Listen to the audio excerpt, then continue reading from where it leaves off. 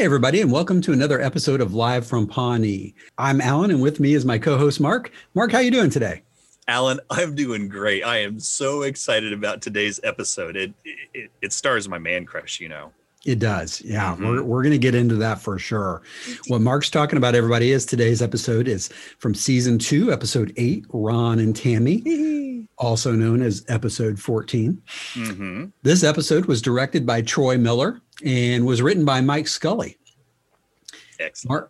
Mark, I looked these guys up like I always do. And Troy Miller, directed 7 Parks and Rec episodes.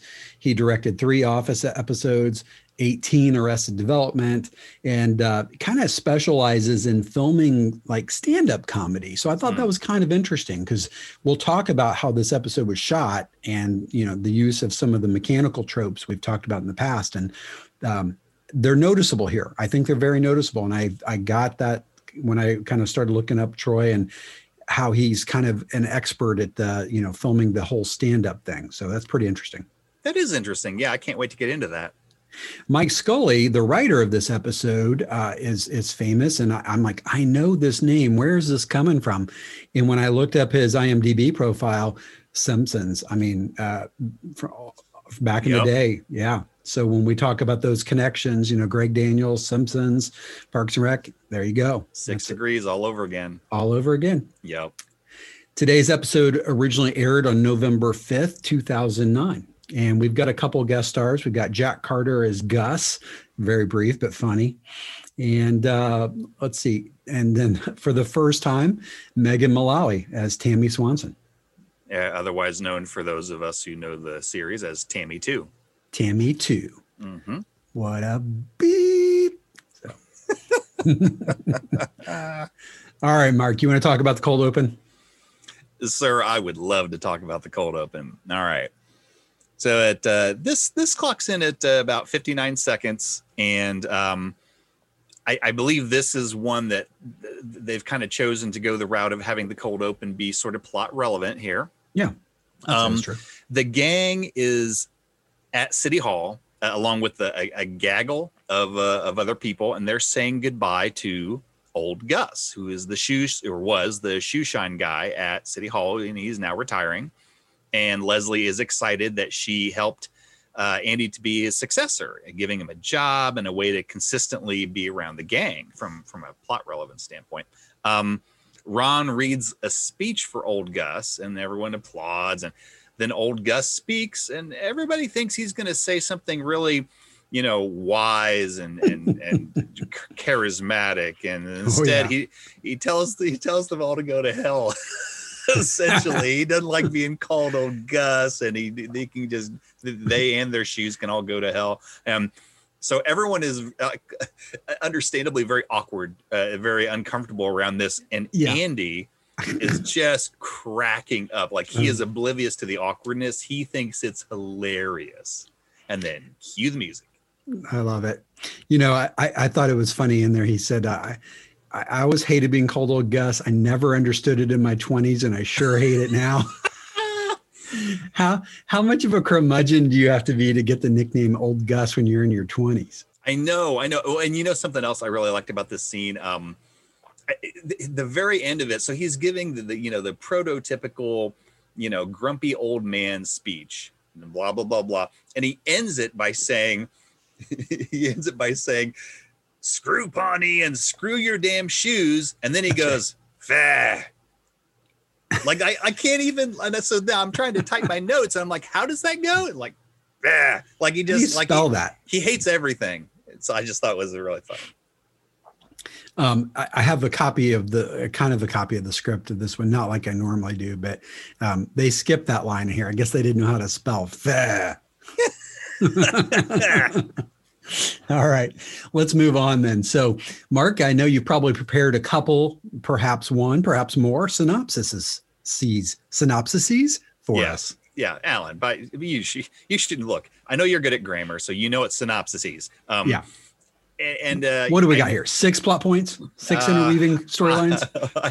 I tended to narrow it down here. I did break it down into 2. Okay. So I have an A story and a B story. The A story I called The Legend of Ron and Tammy. I love it. Mark breaks bad news to Leslie that the Pawnee Library placed a planning claim on Lot 48, which is the former pit, which Leslie obviously wants to turn into a park. So Leslie and the gang express utter hatred for the library. Anne is a little confused at this.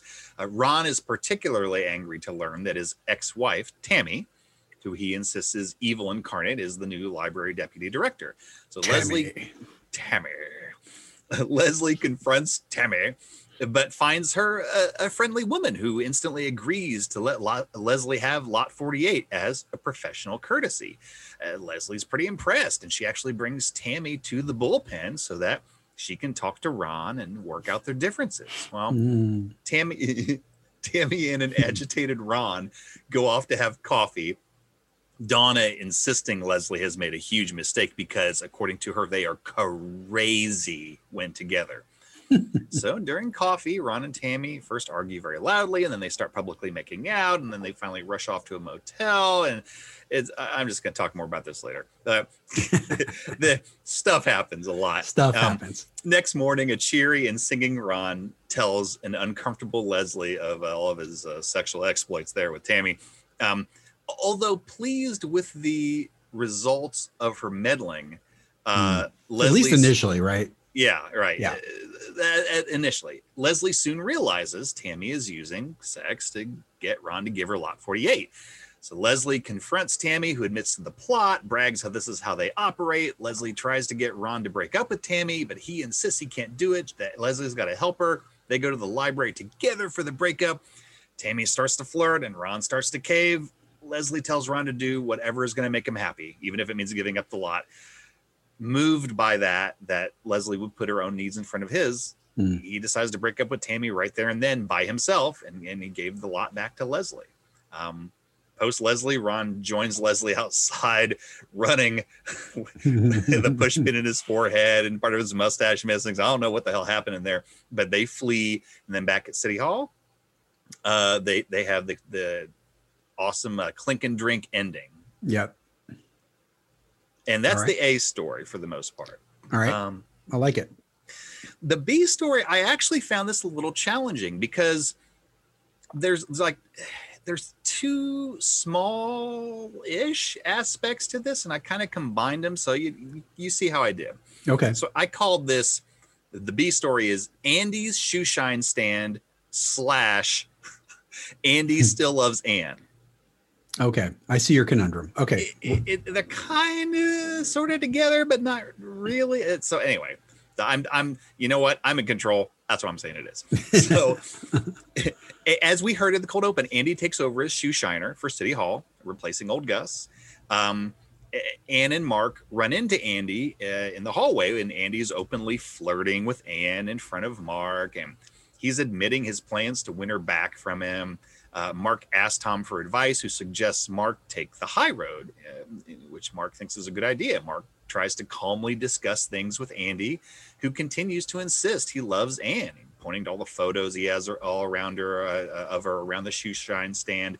And finally, an angry Anne confronts Andy, tells him to stop discussing her with Mark and to remove all of her photos from the wall. That's kind of the end of that storyline. But I thought there was enough there that it kind of deserved its own section, you know? Well, I think you did a good job with that, Mark. I can see the challenge with trying to determine whether or not those are two totally separate storylines. I think the fact that Andy is now, at Pioneer Hall, at the shoe shine booth as often as he is, and is going to be, presents him an opportunity to, have this confrontation with Mark now around Anne. So, it's almost like the shoe shine thing is kind of secondary, frankly. It's how it all comes about, right? It's his excuse to really to be at the Parks and Rec office, frankly. Yeah, you know what? That's probably a good point. That's interesting and plot worthy, but ultimately incidental to that storyline. I think you're right. Yeah. I do have one question for you. I had heard this, and then you brought it up yet again, that he's the shoe shine guy at Pioneer Hall. Now, I will admit to you, when I heard that, I thought, I don't know what that is. Like I've heard them talk about City Hall, Right. But is that the one and the Same same? thing. Yeah. Okay. Well, and we'll get into this here shortly when we start talking about some of the scenes we're going to be bouncing between here with the Tammy character. But I think it's like a little government complex. Obviously, this is really filmed in California, Right. not in the fictional Pawnee, Indiana, which doesn't exist. So that makes that difficult. See how that works? Yeah, I do. Yeah. I got to move my summer home too. Well, you don't have to. What's cheap? But yeah, because you're in the middle of a cornfield and that farmer's eventually going to find you. Well, even better, I'm in the middle of an imaginary cornfield. They'll never find me. Go ahead. Sorry. Find you. That's terrific. But I think it's a small complex of buildings, Pioneer Hall being the quote main city hall. And then here, I think we're going to introduce kind of an auxiliary building, if you will. Oh, I see. I bet you're right. Yeah. Yeah. Okay. All right. Well, nice job on the synopsises, Mark. Appreciate that. We'll move into our AKA segment. As everyone knows, we again, not to be outdone by NBC, we're never satisfied with the titling that they give these episodes, and we write our own, right? Yep. What are you going to do? Yep. So, Mark, how about if I go first this week? Alan, even better. Why don't you go first? You know why I do this, right? Because then that way, if we double up on this and we choose the same one, you clearly copied me, not vice versa. I'm aware. I'm aware. You're like a diabolical Lex Luthor genius over here. I had Constantine fax me your notes. That little onion eater. Yeah. At first, he couldn't get the fax machine to work, but something about a landline. I don't know. All right. So this week, I wrote down 3. I'm only going to talk about 2 of them. So my second choice, I know, right? I cut back this week. I think normally I have 7 or 8. I'm stunned. I was all prepared. I was prepared to just go to war. And now you come with the little BB gun. Like, what is going on here? Okay, go ahead. All right, fine. You know what? I'm going to do all 3 then. So, okay. The third one, I guess the least funny or my least favorite, just still makes me chuckle. And it's so short. Leslie walks in at one point, right after she says she's going to keep everybody calm, and she just immediately goes, "Newsflash, we're screwed." And every time, I want it on a T-shirt. Yeah, that's a good one. Yeah. All right. So number 2 is actually from Tom. He's giving some advice, which I'm sure we'll get into here in a minute.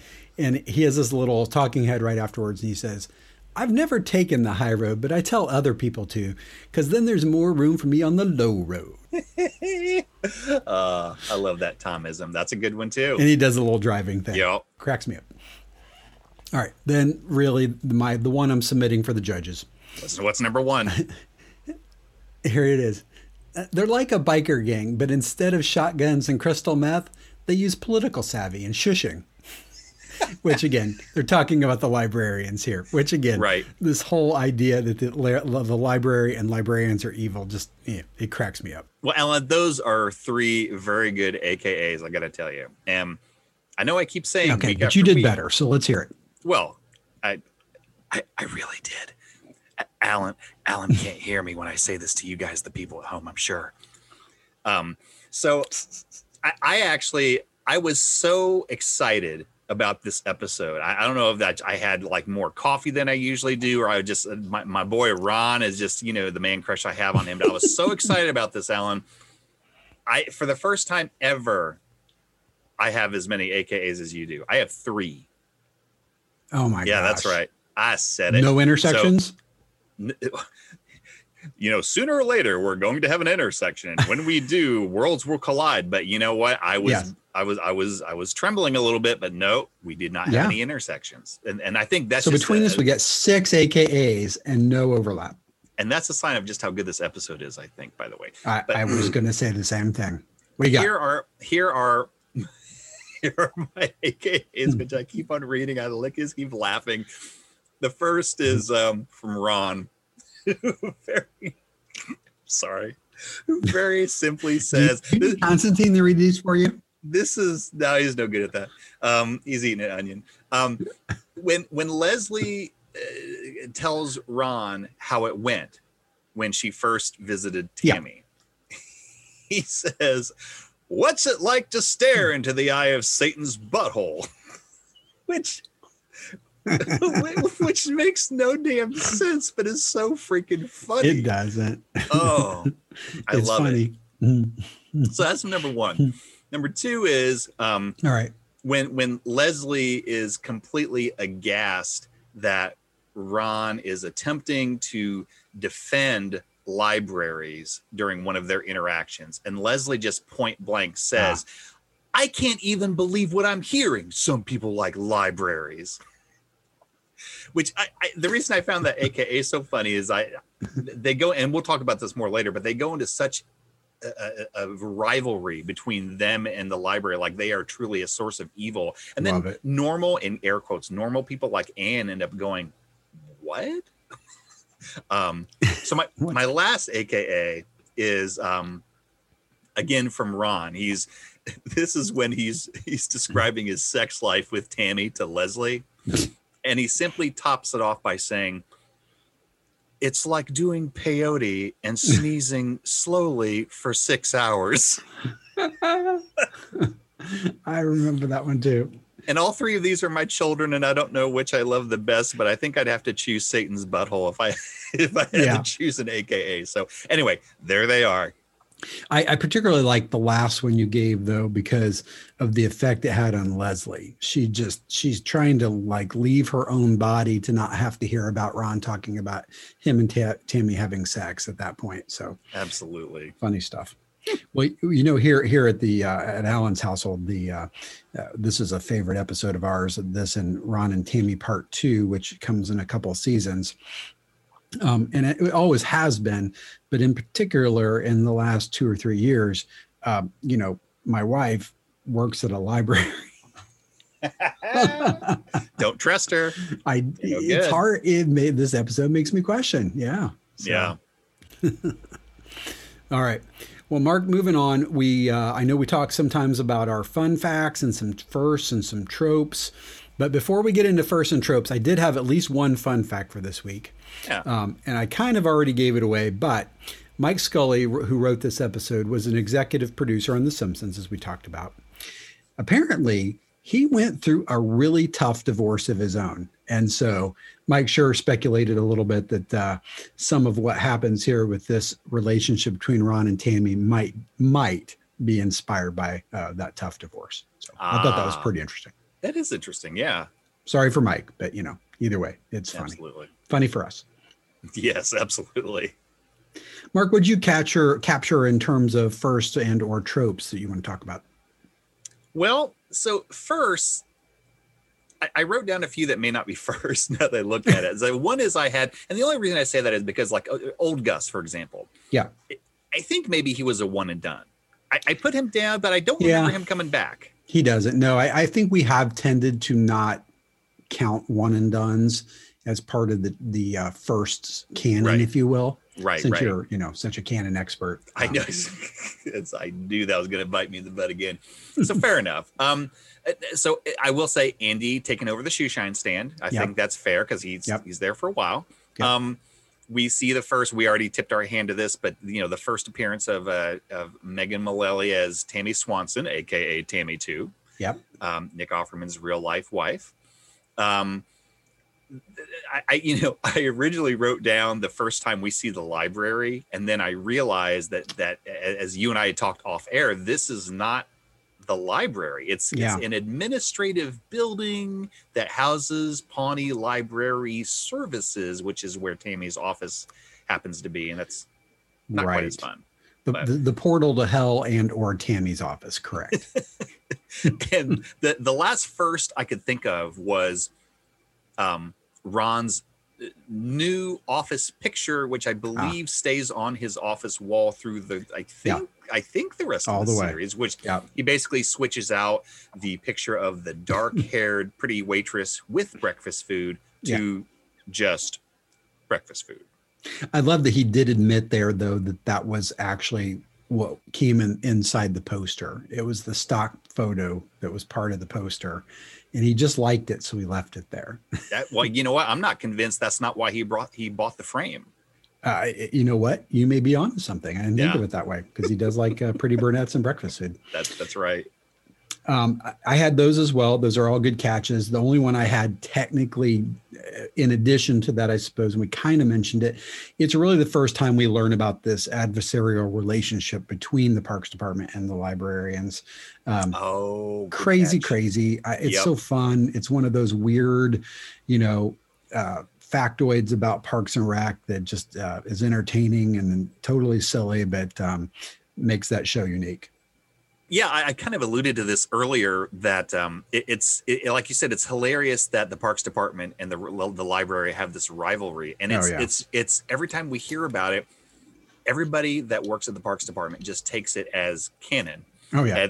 You know how I feel about that. Mhm. That that it's just a fact. The library is evil. They're awful. We're great, and they are our enemy. And that's the way that the universe was created from the beginning. And then normal people like Anne. And you know what? I think to some degree, Mark, because he's not technically a Parks and Rec employee. I don't think. That's a good point. No, he works for the city planners department. And while he doesn't like bring it up and say, I don't get it, kind of like Anne does, because obviously this is Anne's first time.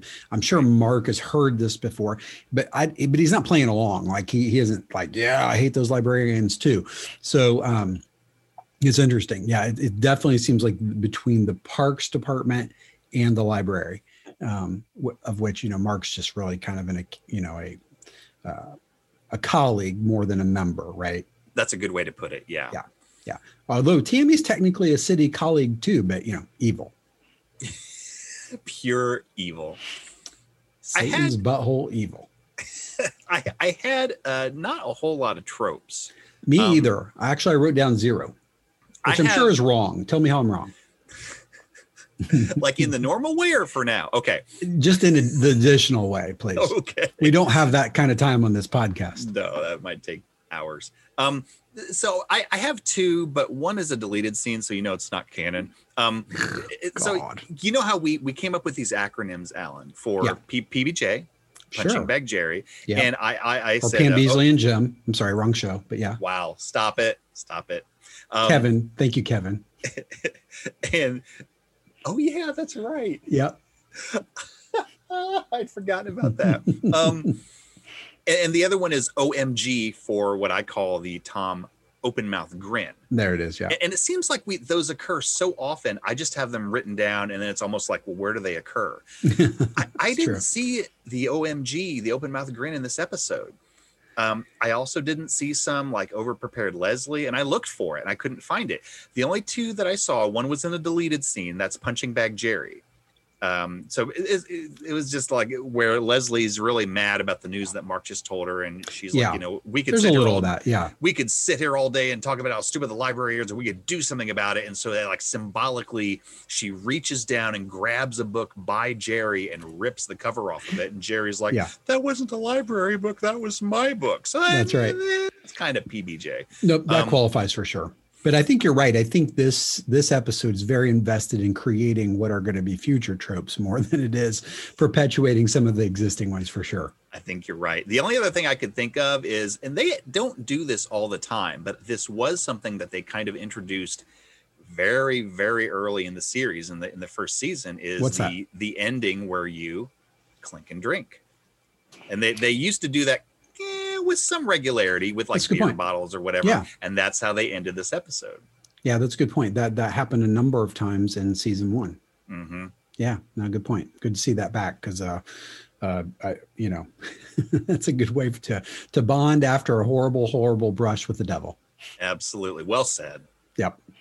All right, Mark, on deleted scenes, I clocked that and again, counting these was super difficult because there's a number of them here where they are those jump cut montages of just one crazy Ron Tammy thing after another, or Ron reactions to Tammy. But roughly I clocked 20 at about 8 minutes and 37 seconds worth. If you've got the DVDs, check them out. Many of them are very funny.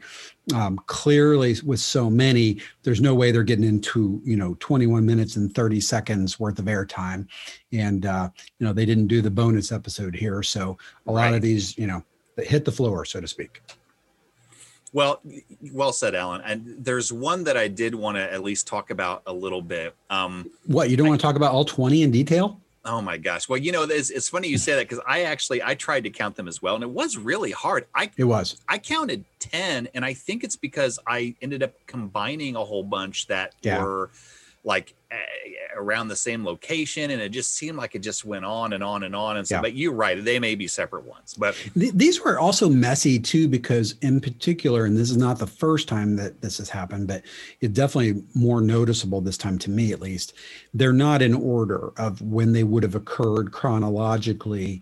And so you find yourself like, whoa, like we're going backwards now here at number 17, where number 1 happened closer to the end of the episode or whatever. So, I've always talked about the, the restoration issue I'd like to do on these, when I get some free time, which will be never, and, kind of rebuild the episode with all the deleted scenes. This would be a challenge. It really would. I noticed that too. They really seem to kind of go back and forth. It must not index it well. What stood out to you though?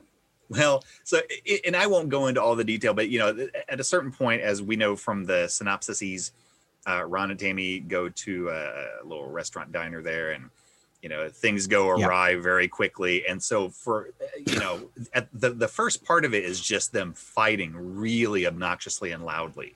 And one of the, what I called one deleted scene, it was probably several, but one deleted scene was kind of like an extended version of them fighting, and there were a bunch of hilarious things that they added to that, and the one that just made it, and so it's funny to see Ron so angry because he doesn't emote.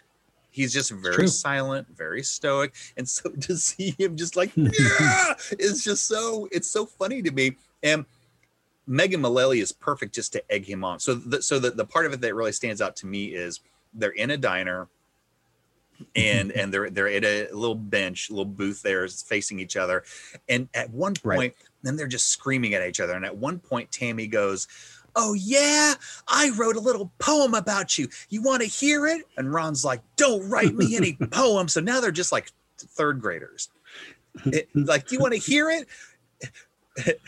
Ron Swanson is a big asswipe, and Ron pounds his fist on the table. He's so angry, and what he says is, "That doesn't even rhyme."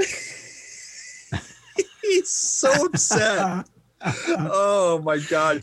And then Tammy says, "Yeah, you know why? Because it's about you." Like, that's why it doesn't rhyme. It just makes me laugh. That makes about as much sense as the poem in the first place. Oh, I know. That's great. How about you? Did any deleted scenes stand out to you? Not again. There was a lot of those scenes that were just really funny, and as I rewatched the episode, a third time or so, watching what stayed in the cut, I actually kind of wish that some of those had been included, because I felt like maybe those argument scenes were, and we'll talk about what happens, it escalates into something totally different. But that argument happened so quick in what aired. I think one or two more of those pieces in there would have just given it a little more meat and made it make a little more sense. Time to fester, and time to set in. And I probably could have given up something else from the episode to get that. But no, I think there's a bunch of other stuff in here. Some in the B storyline with Andy talking to Mark about his salary and weird stuff like that, and where he's really just trying to, not secretly in any way, but position himself to, outdo Mark, because he feels like Mark is now the new gold standard of what Ann wants in a respectable man, because obviously Andy wasn't that, being the man child that he's been up until this point. But no, I thought they were, I recommend everybody go take a look at them, and who knows, maybe we'll mention one or two of them as we actually break down the episode. All right, fair enough.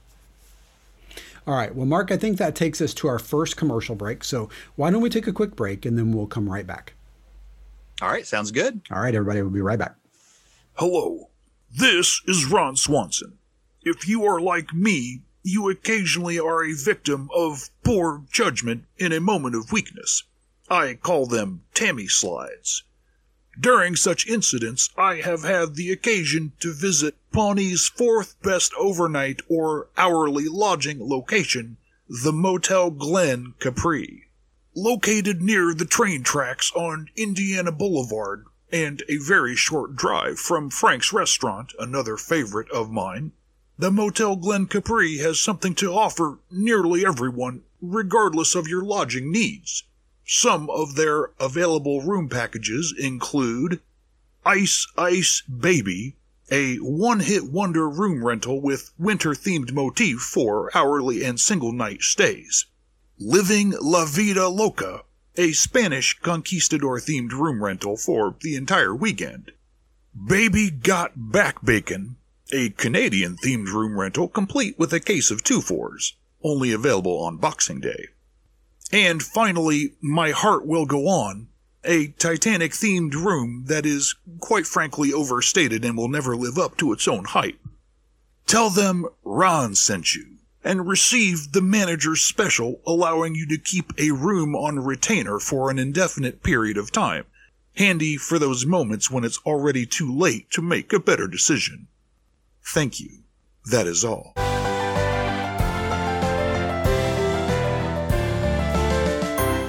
All right, everybody, welcome back. All right, well, Mark, you ready to break down this episode?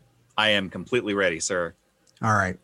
Well, I have a starting off after the cold open. The parks team is gathered in the conference room, and Leslie is shifting their focus from pit beautification to lot beautification when Mark comes in and asks to speak to Leslie privately. That's right.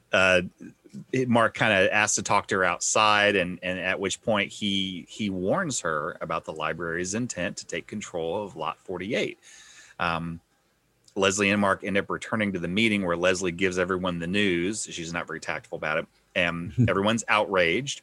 Anne is confused as she likes libraries, but she's not going to tell them that. So she keeps her mouth shut and just kind of supports them since everybody in the Parks Department clearly hates the library. Not Mark so much. I do notice him giving her some sympathetic looks. Like, I get it. They're crazy, you know? And so they're discussing who they can talk to there. Like, what would be the point of contact if they need to get something done?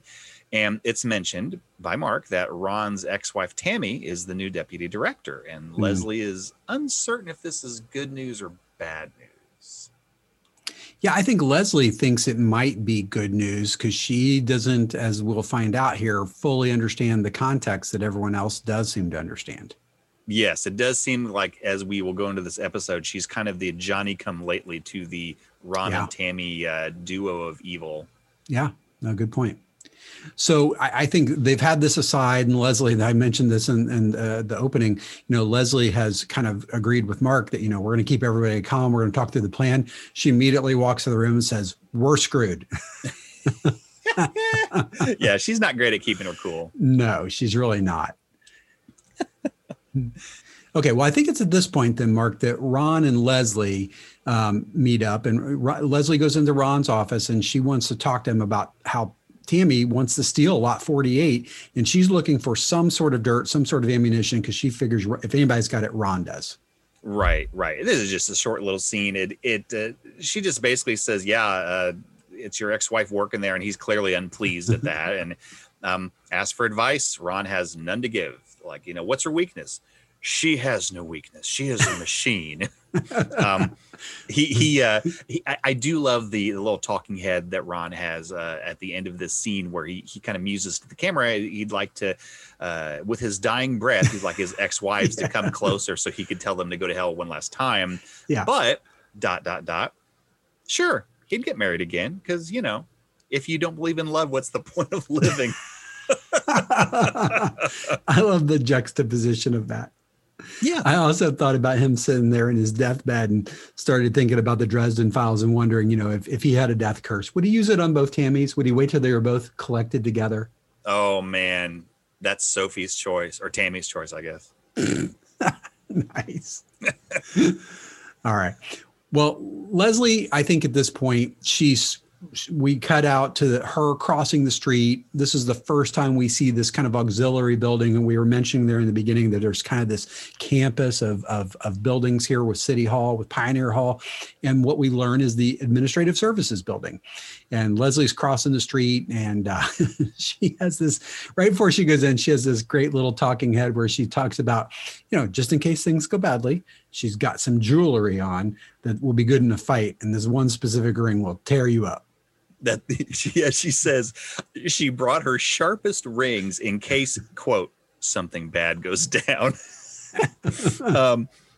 Leslie enters the, as you put it, the administrative Mark, office. Does that fit overprepared Leslie? I think it might. You know what? Just what you said. I'll give you that. Because I'm questioning now, based on what she thought was going to happen, if she was really being overprepared or just being sensible. Fair enough. I don't know. Yeah. But a good point. I hadn't even thought of that. You don't bring a knife to a gunfight. So she enters Tammy's office, and at first seems like Tammy's being a little bit of a beep, chastising her about, she has $3 in late fees, and Leslie takes out some coins and angrily throws them on her desk like, oh, you would pull this. Like she's already just like all mad, and she prepares to storm out. And then Tammy laughs and says, Leslie, I'm kidding. Sit down. I took care of it. This isn't, I'm just kidding. We're government gals, right? We have to have each other's backs. And now Leslie is very uncertain because Tammy seems kind of nice and she's pretty certain this is a trap, but she didn't know how. That's right. She wasn't expecting Tammy to turn out to be, to have a human head. Exactly. As we well said, as we like to say. Well, I think from here, we're going to jump back and forth between Pioneer Hall and this meeting at Tammy's office. We see Andy. He's at the shoe shine, and it's his first day on the new job, and it looks like he might be struggling to attract some new customers. Yeah, he's trying to drum up business, and people are walking by, and he's desperately trying to get him to stop, promising he won't look up lady skirts, that sort of thing. You know how it goes, Alan. Sure, of course. And Ann and Mark happen to be walking down the hall, and they see him like, oh, Andy, hi.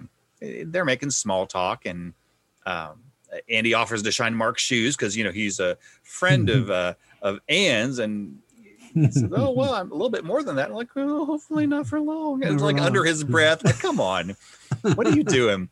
And then Ann, I think this just ends with Ann's talking head where she says, like, I'm at least pleased to see he has a job, because before when they were dating, I guess all he did was send in audition tapes to Survivor or Deal or No Deal. I can't stop laughing because I know what you're going to talk about. and there's a brief video of apparently one of the videos that Andy sent in, and it's Andy shirtless. Yep. And he says, hi, I'm Andy Dwyer, and I need to be on Deal or No Deal. Pulls the head off a fish. Good God. Yeah. He basically fillets the fish by hand. Oh, my gosh. Yeah. I've never seen Deal or No Deal, or at least I don't remember. Was that the one with Regis? You know what? I don't recall. But I do remember that there was a bonus round that involved fish heads. So maybe he was for Deal or No Deal. He's all ready for it then.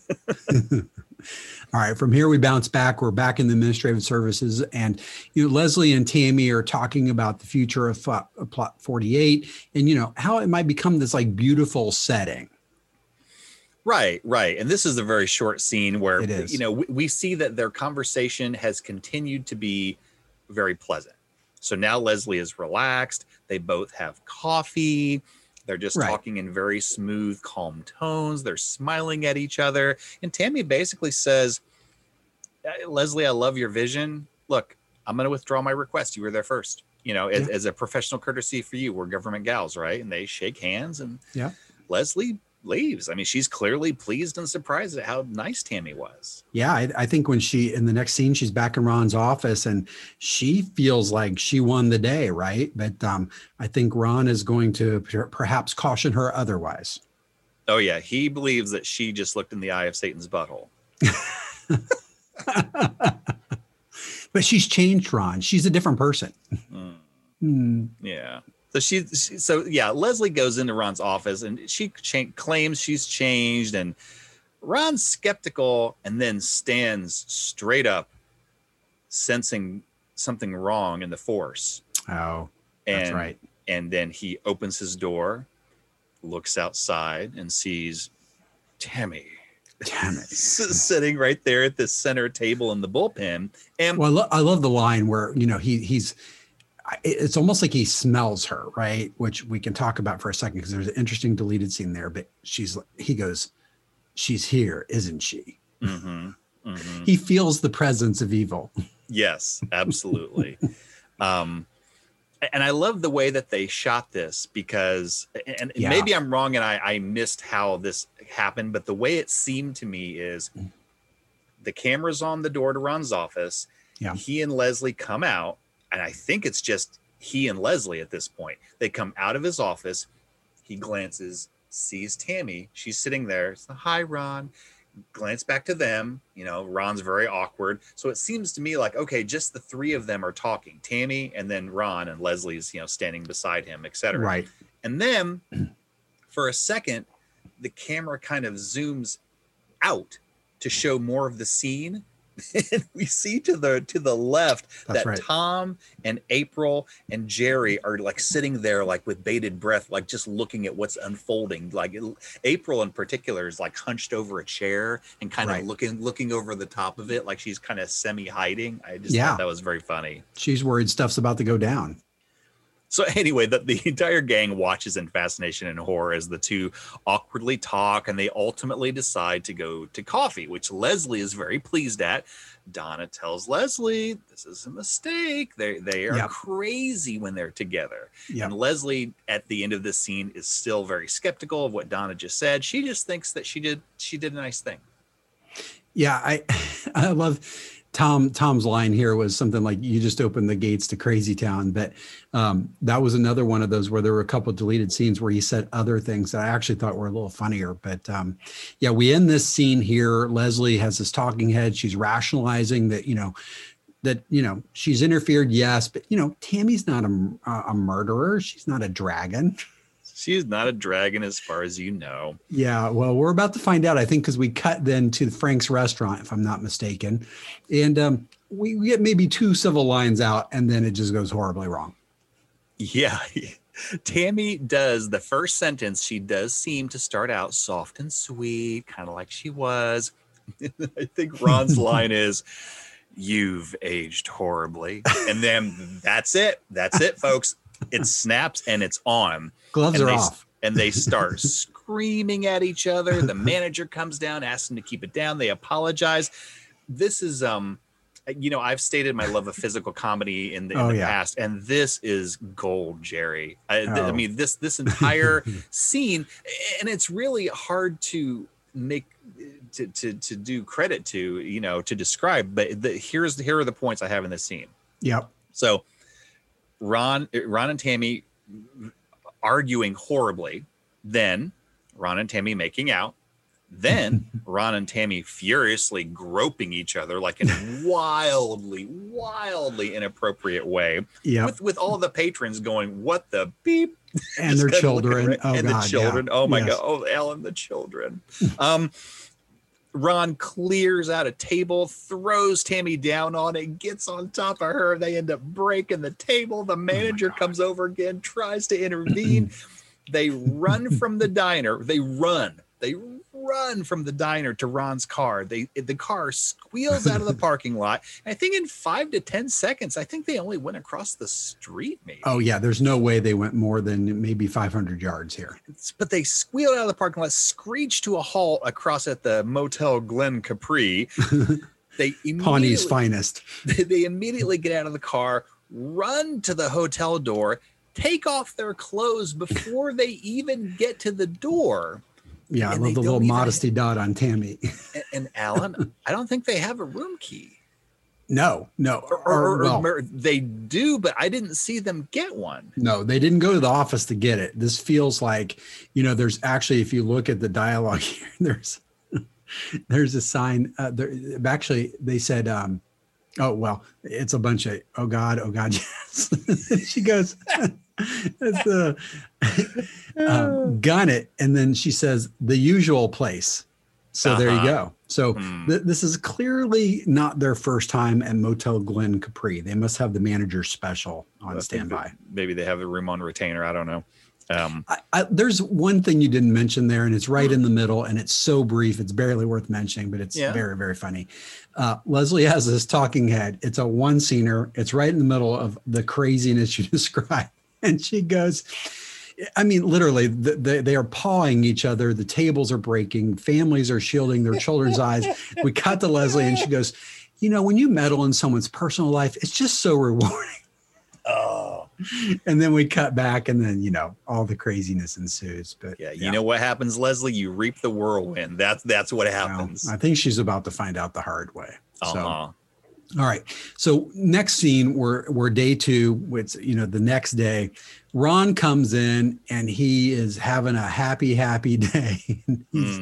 He's got on the now famous red sweater and black pants, and this is good stuff. Yeah, April and Tom. He's singing, I think, when he enters.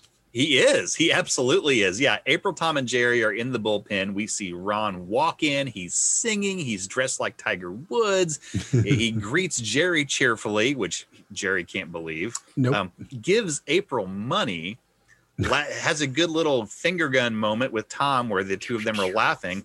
And then he does this weird little, what I can only call the Ron shuffle across the floor to get to Leslie's office, knocks on her window and says, "Hi, deputy." And then holy so hell. Many internet GIFs have been created on the Ron Shuffle.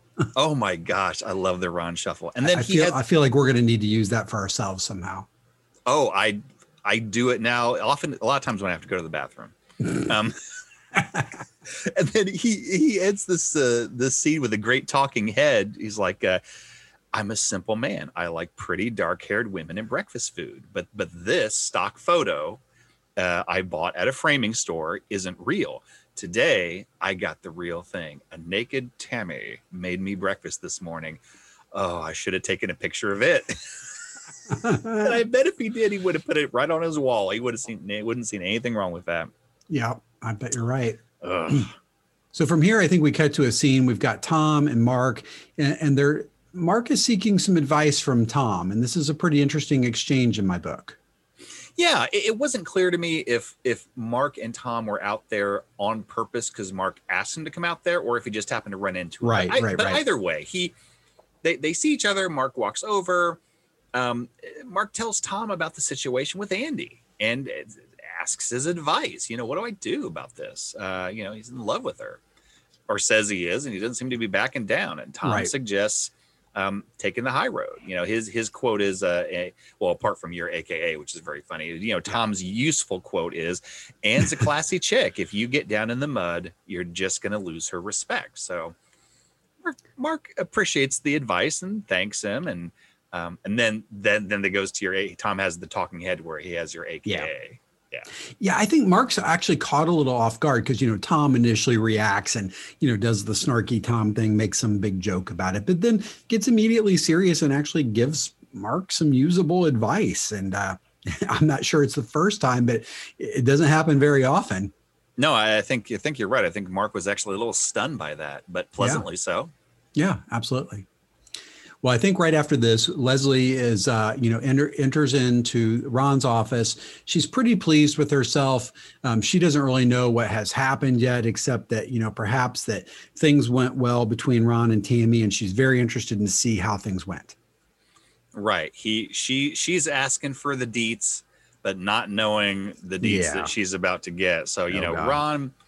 Ron thanks Leslie profusely. And, you know, she asked about the details, and Ron, unfortunately, launches into several awkward descriptions of the epic sex that they have. A few little quotes I have from him, one of which I think was one of my AKAs. He's like, "It was so intense, I didn't know where my flesh stopped and hers began." You know what I mean? And There's my AKA. Our marriage was always a complete disaster, but we did have that, the two of us. It's like doing peyote and sneezing slowly for 6 hours, which is an awesome description. And then to cap it off, just in case Leslie is not understanding the subtleties, Ron just says, that woman really knows her way around a penis. Oh my God. I need to go back and check, but I'm pretty sure this episode got a TV 14, and that, if nothing else, that's why. That you could be right. So she's clearly uncomfortable.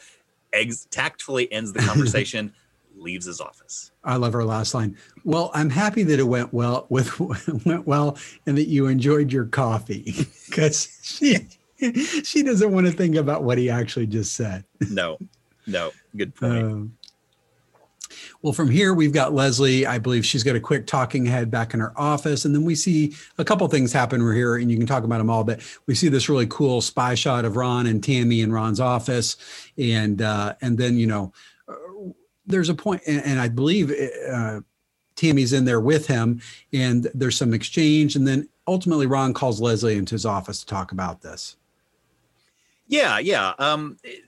I guess Tammy comes to visit Ron at work, at least briefly, because she wasn't there initially. They're in there, like you said, they were in his office laughing, looking at their divorce papers. I think one of the takeaway quotes is, Tammy is just cackling, and she's like, "Look at this, 3 fistfuls of hair. That's not even possible." I got to know who their divorce attorney was, because that's got to be an interesting read. And at this point, also, it's just kind of a quick little aside. Leslie chooses this moment to tell Donna, Post-it note style, "Oh, yes, I told you so." Yep. Which Classic. is going to come back and bite her, perhaps. Yeah. And yeah, like doesn't you said, she writes that on a Post-it note and actually hands it to Donna. Yeah. No, she's nice like that. She's considerate. You keep that. You hang that on your fridge. That's right. So yeah, then Ron calls Leslie into his office, and I think, like, this is my theory. I think like seconds or maybe a minute before this, Tammy just left, because she's not in the office when Leslie gets in there, and Ron tells her to take the day off.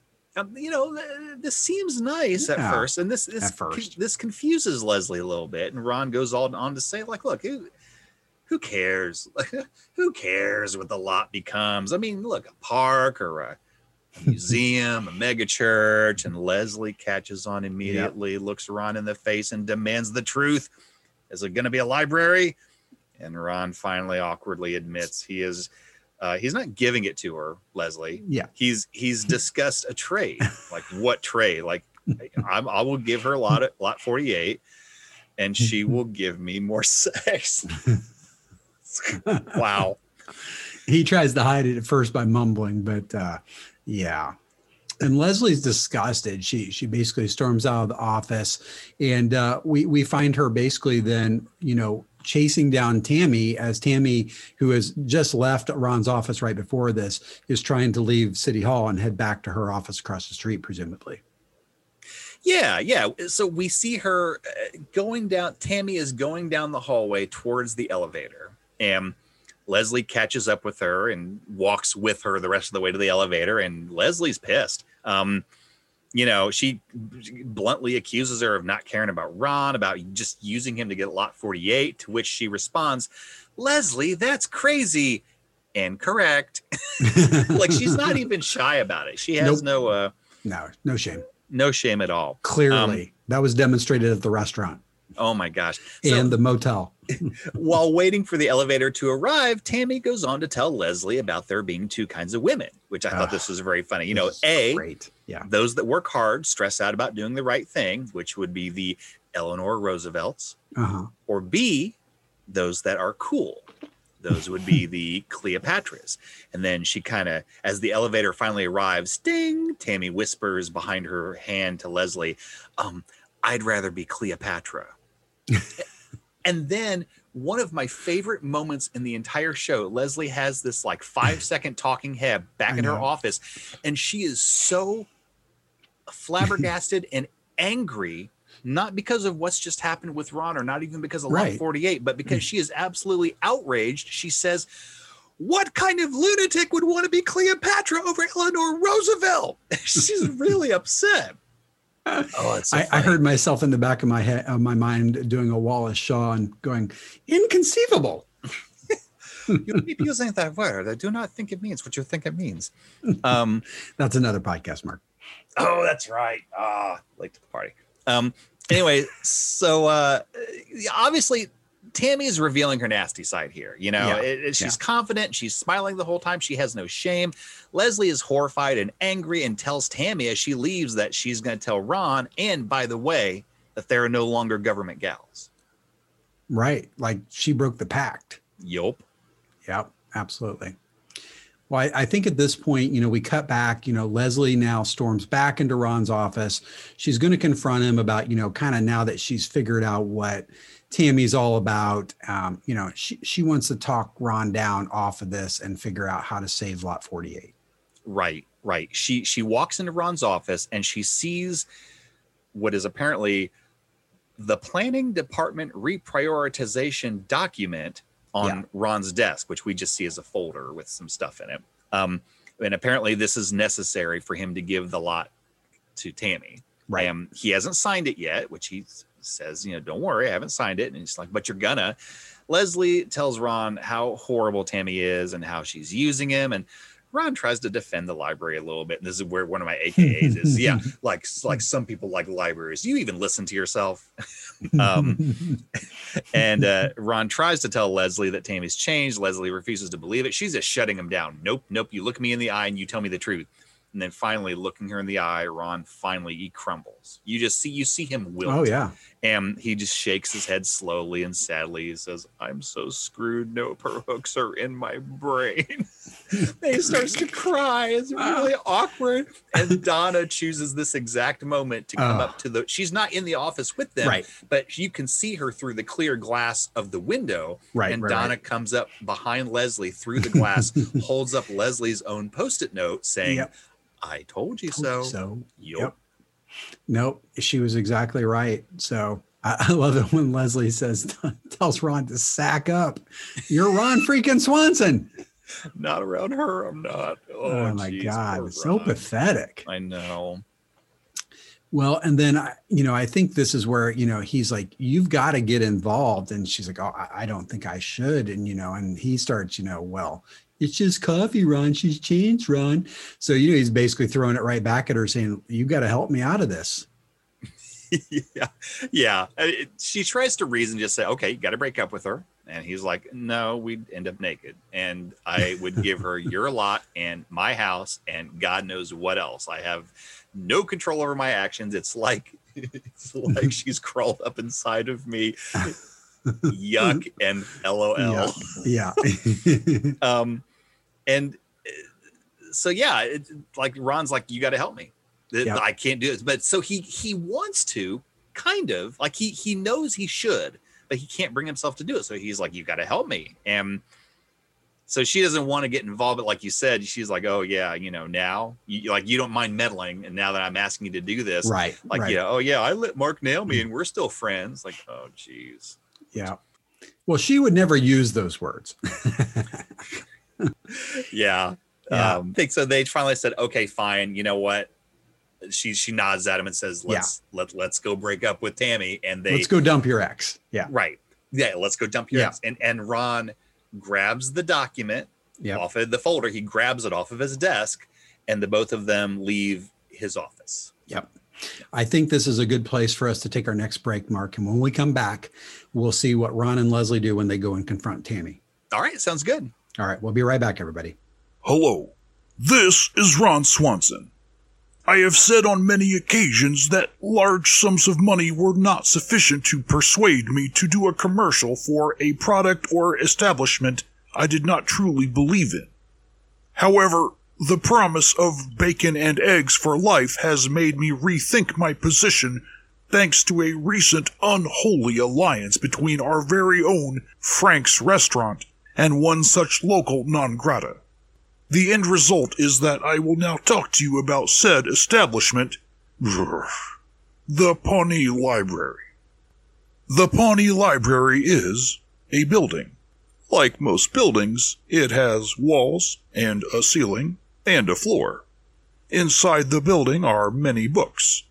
These books are available for reading, or if you prefer, you may check them out, take them home, and read them in the comfort of your own domicile.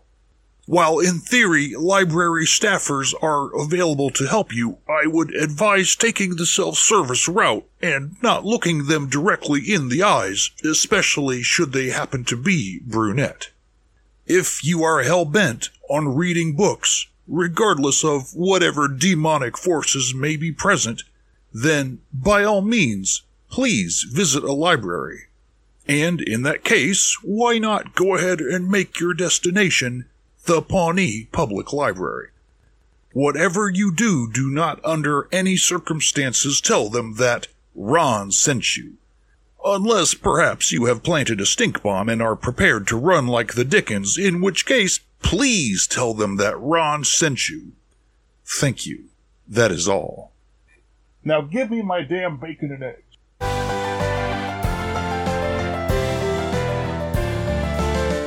Well, welcome back, everybody.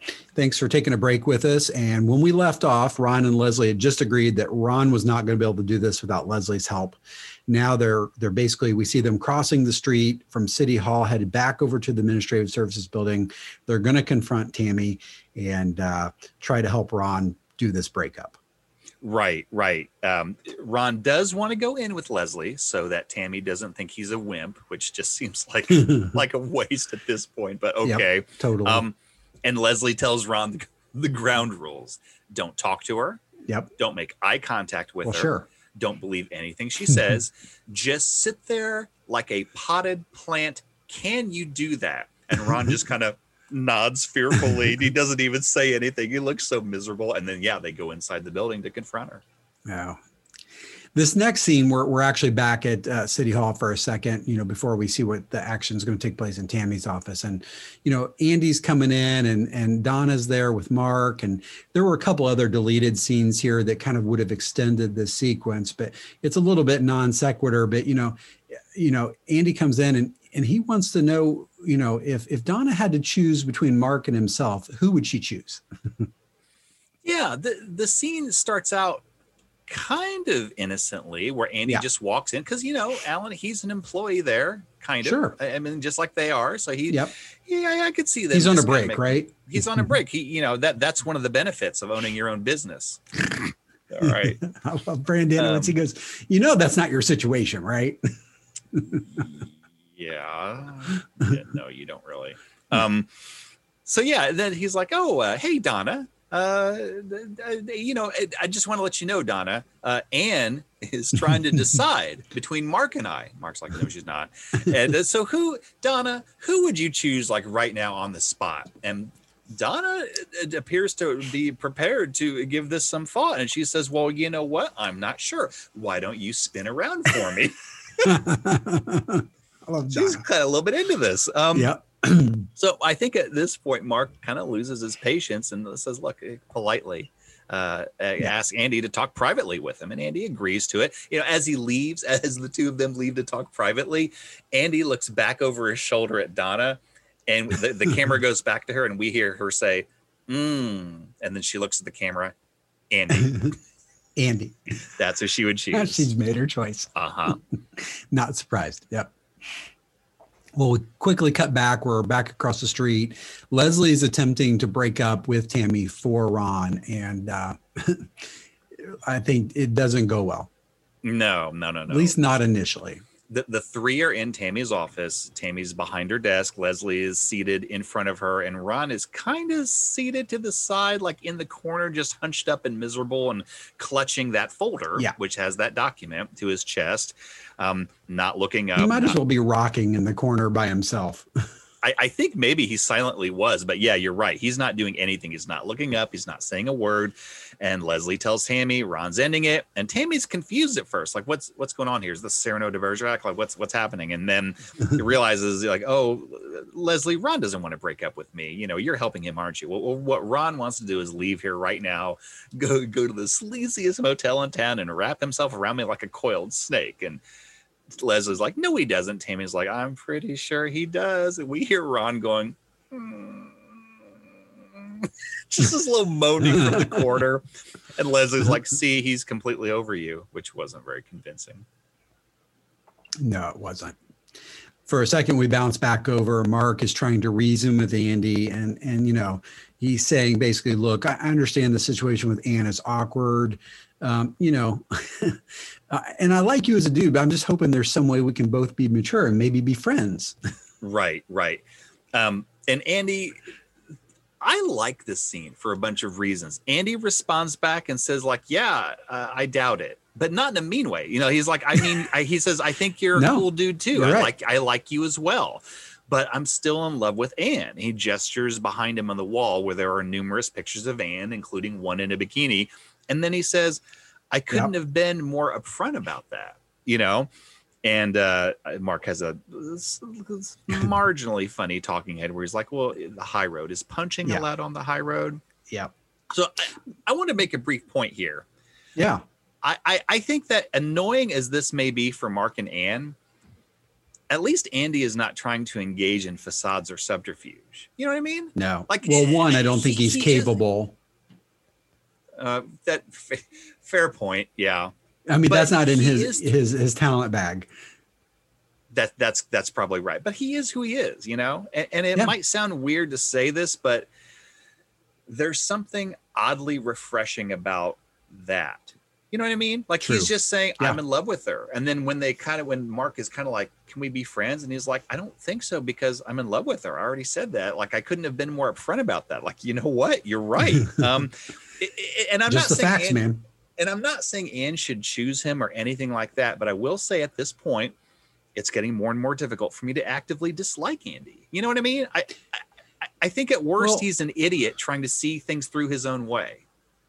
No, I think you're exactly right. And in his own way, he did take the high road. You're right. He didn't do anything lowball here. Yeah. And every time that he talks about trying to win Ann back, even when Mark is 2 feet away and hearing everything he's saying, which is frequent at this point, you know, he's talking about why he's a better Andy than he used to be. And he's never even really puts Mark down, frankly. So you're right. I mean, it's kind of, there's not a lot to dislike about it. It's audacious. Yes, for sure. But you know, he's 100% honest about it. He is. I mean, I would say maybe he's oblivious, but he's not malicious. Yeah. And that makes it hard for me to dislike him. It is hard to hate, you know, kind of the happy idiot. You know what I mean? Tell me about it. That's a little bit. Stop it. We had that conversation off the air. Anyway, don't talk about Constantine. He can hear us. So, all right. Eat your potatoes. It's okay, buddy. Right. I got a bag of onions for you. Oh, damn it. I said potatoes. He likes those too. Oh, okay. Fair enough. He makes batteries out of them. Well, we're back in Tammy's office after this, and Ron is finally throwing in the towel. He just says, look, she wins. I can't resist her. Right. So Leslie urges Ron to stop it, and Tammy chastises her, saying, you know, get out of their relationship. He's my man, and we have something twisted and beautiful. Yep. And then, which is kind of funny. And then Tammy tries to turn it on Leslie, accusing her of wanting Ron for herself. That's right. And Leslie says, no, that's insane. Pause. And then Tammy looks at her knowingly. And then Leslie says, fine, I had one dream, but no. So brief note, this is a callback to season 1, episode 4, Boys Good Club. catch. Remember that? Where Tom was helping Leslie prepare for the disciplinary That's committee. Right. Asks her if she's ever dreamed about her boss, Ron Swanson. That one time. No. Yes. So then Tammy says, you know, oh, baby, don't you see what's happening here? She's manipulating you because she's jealous of me and the things I get to do to your body and face. and Leslie has a really sweet moment and she says, I'm here because Ron is my friend and I don't like seeing my friends miserable. And you, Tammy, make him miserable. And then she turns to Ron and says, so Ron, you can give her the lot or don't, whatever. And Ron kind of looks up at her, says, just please find a way to be happy. And then Leslie looks at Ron, looks at Tammy, and she walks out of Tammy's office. Right. And she's in the hallway walking away when the door opens and Ron comes running after her. And she's like, Ron, it's all right. Just sign the thing. And he says, no, Leslie, it's not okay. You just put my needs in front of your own. No woman has ever done that for me before. Yeah, I feel like Ron's Wow. had a string of bad female relationships with all women named Tammy, 1, 2, Right. and mom. Well said. Yeah, So he's kind of been he's ready for round 2. Yeah. Like not in that way, Right. But yeah, just because Leslie's given him the encouragement that he needed. It's like, I'm gonna go in there and do it myself, and wait for me downstairs. If I'm not down in 5 minutes, it's only because I'm receiving a pleasure so intense. And Leslie's like, oh my god, and walks off. So yeah, he's gonna go do it. All right. Well, I think while we're waiting to see what happens there, we're back over at Pioneer Hall. We're at Andy's Shoe Shine booth, and this is where they were having the conversation, this comfort, this kind of really honest conversation. And now Anne is walking up, though. Right. And she's taking down flyers, I think, as she walks, that we you're right. then learn say Andy and Anne's family shoe shine. Yeah, It has like a picture of them. And so there's not a lot of detail that happens here, but she angrily tells Andy, she confronts him. She angrily tells him to take the flyers down, to stop throwing this in Mark's face, and take all the pictures of her down. And Andy, I think, is a little surprised and astonished, because like this is the natural course of things. Again, I don't think he's being malicious. I think that he thinks this is like something's here. So he's kind of surprised by it. Well, I mean, he basically asked Anne previously to this episode, what's Mark got that I don't? And she gave him the list at that point. And I think in Andy's mind, he's been kind of slowly checking things off the list, right? That's a great point. Yeah. Right. He's going to get back to good. And then of course she's going to take him back. It's a given to him. Right. It's science. Science. Science, son. Science, son. Well, Leslie is standing outside the administrative services building, and we see her. They have this great letterboard, which of course here in Central Indiana, we keep those outside, all year long, just like Of they course. are here. But yeah, she's vandalizing it, and she's now renamed it from library, spelled L-I-B, to L-I-E, brary, which is terrific. Well, and then it said library services, and then she took the E, the second E in services, and replaced the and put it in LIE, and then so services now says servicers. Yeah. Library servicers. Anyway, yeah, I thought that was really funny too. Well, yeah. Ron comes all of a sudden running downstairs with the folder still in his hands. Yep. So he didn't give it to Tammy. Yeah, he's got that, and that's not missing. He's got that intact. Yeah. And Leslie says, "Oh, you didn't give her the lot." And Ron's like, "Let's get out of here." Is part of your mustache missing? Yes, just keep walking. There's a push pin in your face. Leave it in. Can't you walk faster? My legs are shorter than yours. So they make haste. They beat it. And he's got some collateral damage to his face. And I think he thinks he won. His face might have lost, but it sounds like he won, and therefore Leslie wins as well. That's a great point. Yep. I think the last scene after this, Mark, is basically the kicker, right? We're back in Ron's office, and we're as you put it earlier, we're going to clink some glasses.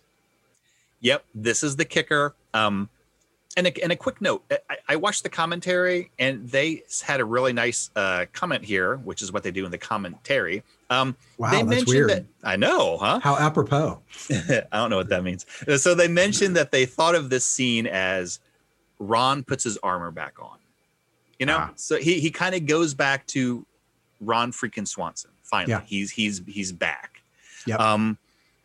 And so Ron and Leslie are inside Ron's office, and we see Ron taking down the picture of the dark-haired woman with breakfast food. Right. And he says, we had a good run, and then puts up a picture of just breakfast food, cutting out something obvious, the dark-haired woman. Yep.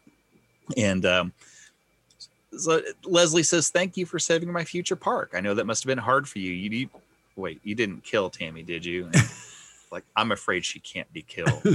And they both hold up a glass of whiskey, and Ron says to exes, "May they always stay that way."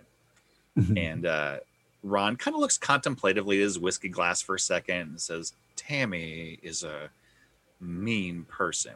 Leslie's not gonna. No. That's not good enough. It's weak. Like, Ron, you can do better than that. She's a grade A bitch. Okay, there we go. Every time she laughs, an angel dies. Even telemarketers avoid her. Her birth was payback for the sins of man.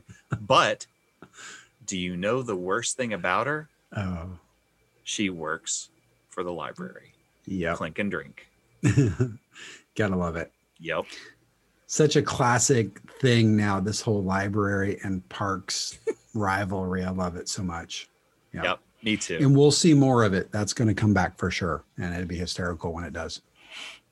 All right, Mark. Well, that was a good breakdown. I think we covered that well. And I think all that's left is to score this thing.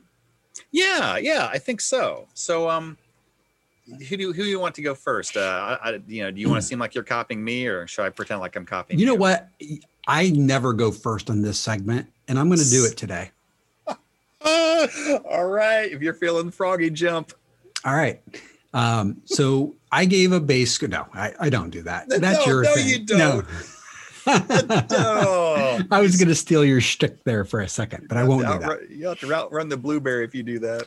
Look, here's what I'll say. I tend to probably compare one episode to another, and that kind of is my baseline versus the way I love the way you do it, where you kind of have a base score for the core of the episode, and then the things that both delight you and haunt you, you tend to give points and take points, and you come up with a final score, using your abacus and stuff. Sounds crazy when you say it, but yeah. Well, yeah, but that's what happens. So where mine might be just a little more off the hip. Sure. But I think to baseline us real quick, I think last week was my highest score ever. I think I gave 8 points last week for Greg Pikitis, and still one of my favorite all-time episodes for lots of reasons. I'm watching this. I had to reflect that this episode is better. It's a funnier episode that's it's hitting on all cylinders in almost every way. I would say that generally the one criticism I would give it is in terms of the bench. And we've done this several times. And I think we always we like this whole cast. It's a great ensemble. So we always really look to say, how well was the bench used? And, who took a break this week? And, I'm certain you're going to have something to say on that. So I'll let you detail it. But at the end of the day, I felt like that might've been the one weakness of this episode. A little bit like Sister City, where Fred Armisen is such an amazing guest star and improver in his case, and just crazy. And then you've got, speaking of crazy Tammy here, and this whole character is just so much larger than life. It's hard for that not to kind of have its own gravity and kind of shift the balance of the universe a little bit. And that definitely happened here. And yet it's very, very funny. And it's one of my all-time favorites. And I'll give them I'll forgive them for doing that this time. I give this one 8.5 Little Sebastians. I think this is near the top of the all-time episode list. Wow. Take that. Folks, you've seen history being made. So, okay, we say it bears mentioning, every single time we never compare scores before. Nope. So, well, you know what? Before I go into my score, let's take a moment and just talk about the characters just really briefly. Okay, we've had episodes in the past that have been about Leslie and typically one other person, and it kind of strengthens their relationship and gives them a little bit more depth. Like, for example, we've had episodes that kind of focus on Leslie and Tom. We've had episodes that kind of focus on Leslie and Andy, and so on and so forth. This was clearly a Leslie and Ron episode. For Leslie in this episode, I think that she's at her best. She's nutty without going over the top, which I think is the perfect balance. Right. It is. I feel like sometimes it takes something away from the character when she's just a parody of herself. This was great relationship building with Ron. It's really sweet and really nice. The heart, right? It's to see how much she cares. She wants him to be happy, and she wants him to have closure, even if sometimes she makes questionable choices. But her heart's in the right place. She meddles a little bit, right? But her heart is in the right place. So for Ron, with this episode, I love Ron. Oh my gosh. With this episode, Ron takes another step in achieving, in my opinion, legendary status. His interplay with Tammy is just stellar. You know, his grumpy stoicism is maintained, but at the same time, we kind of see the crack in the mask caused by Tammy, or more than a crack. Oh, yeah. And it makes him both hilarious and endearing. You know, wonderful moment that he had with Leslie near the end regarding putting her needs before his needs before her own. Right. I thought that was really, I put that up there with Andy's moment in the Bacchitis episode, or Tom's moment with Sister City. I mean, this is a really nice moment, and I think it kind of strengthens between the two of them, their relationship. Good point. For the other characters, which had a little bit less screen time, because it was pretty much a Ron and Leslie episode. Andy, Chris Pratt did a great job. I feel like he was really strong. You know, he a lot of things happen plot wise. He gets a new job. And Yep. you would think that he's just being a jerk. And I know I already said this, but in a way, he's refreshingly upfront about his feelings and intentions for Anne. You know, I'm growing to like Andy despite what I know about him. I like this Andy, you know, I kind of wish. And I think it's important for later, right? Yes. I mean, we talked a lot about early on about Andy was just a jerk. And for him to stick around and now play an increasingly larger role in the show, and especially in this new role, it'd be hard if we didn't like him in some way. So I think this is important. I agree. I do wish, I'm ready for him to stop pining over Anne personally. Yeah. Like, I don't agree. know that I enjoy that aspect of it as much, but I understand that the plot's kind of, or the storyline kind of has to take its, you know, toll. You know, for Anne and Mark and Tom and April and Jerry and Donna's back from vacationing from Johnny. Did you know that? She's actually back? I did see that. I think all of them had very little screen time, but where they were on screen, I thought they were used pretty well. I thought that each, like Donna and Jerry and April and Tom, they each had very funny moments in and of themselves. Not a lot, because they didn't have a lot of screen time, but I thought that they were well used.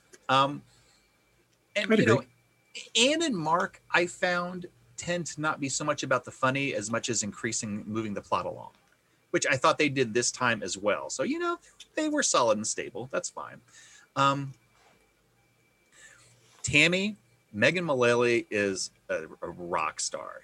I think she established Tammy's character perfectly. You know, she did a great job at the beginning of seeming genuinely nice and sweet and innocent, to the point, Alan, where I truly started to wonder if Ron was a little crazy, like maybe overreacting, and maybe even like a chauvinist, you know. And then we see her true side, and it's all on, and now it makes delicious sense.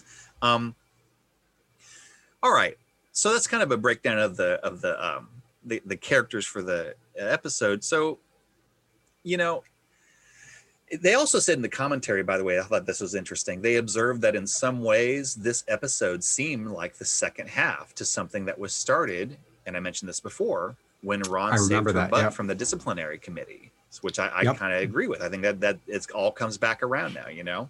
Yep. I absolutely love the inane premise that they've set up in their microverse, that the library is evil. It just cracks me up every single time. So the final thing I'll say before I get to my score, the status of Ron and his ex-wives were well known and established before this episode, just because of what the gang has said to each other. But I think this episode really served to flesh out the character of Tammy too, obviously, turning her and I would say Ron into legends. I love it, love it, love it. Oh, all right. Score time. Here we go. I'm ready. I'm going to give this a 4.5 base score. Wow. That's your biggest base score ever. I think so. I got some points to hand out here. Have no detractions. I have lots of bonus points. First of all, I'm going to give a whole bonus point for the guest spot by Megan Mullally. She was absolutely fantastic. I'm going to give a bonus point for great performances by Nick Offerman and Amy Poehler. They were really good. The episode was about them, and they hit it out of the park. I'm going to give another whole bonus point to the absolutely hilarious series of physical comedy between Ron and Tammy at Frank's restaurant.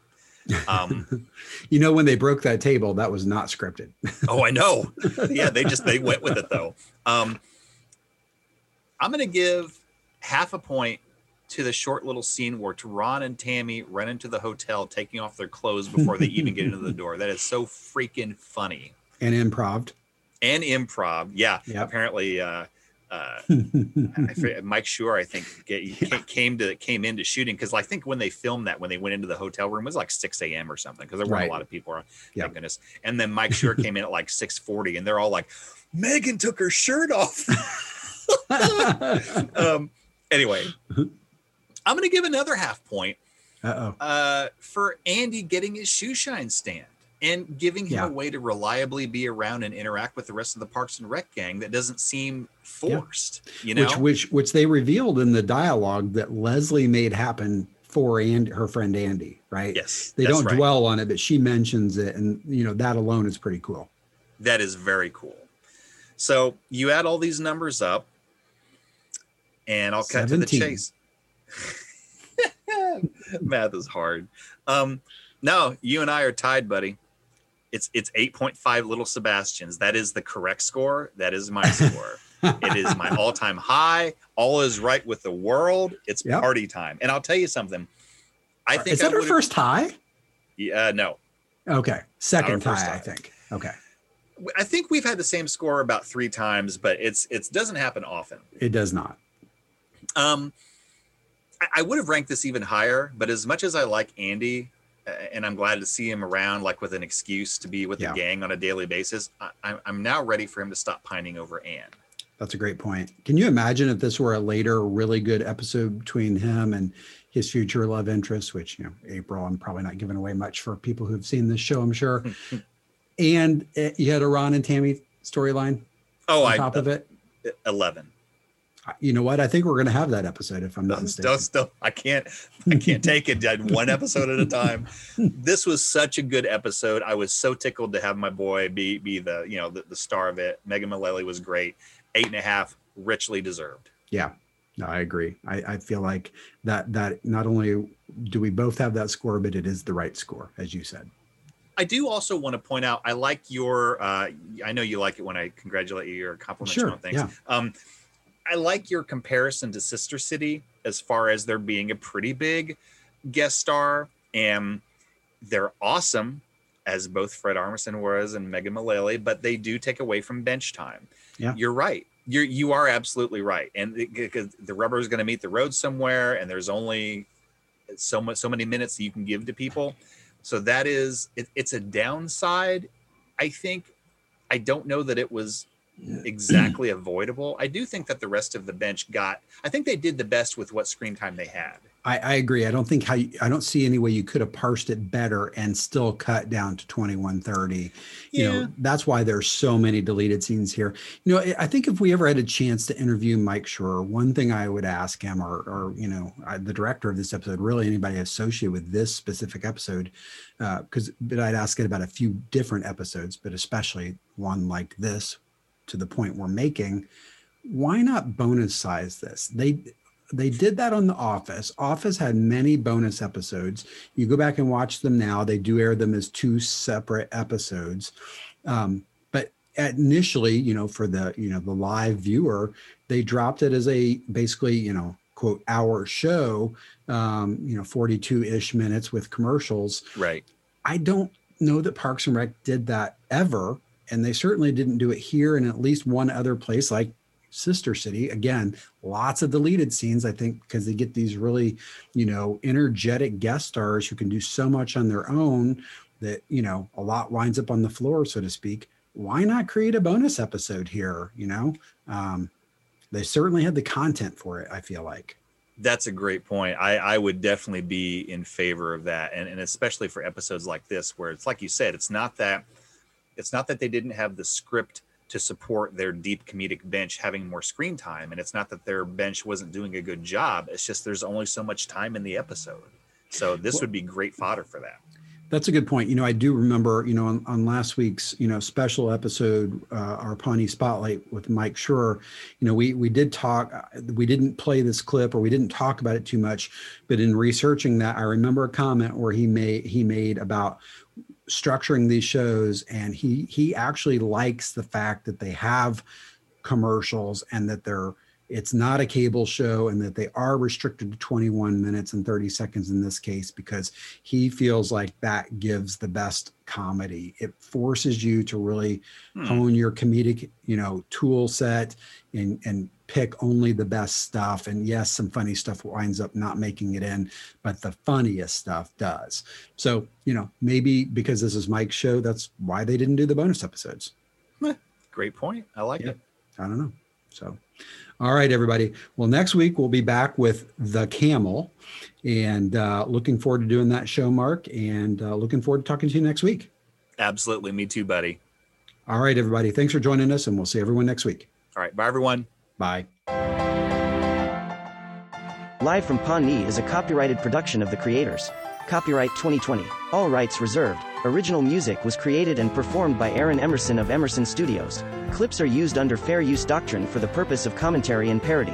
Please see our website at livefrompawnee.com for more details or to contact us.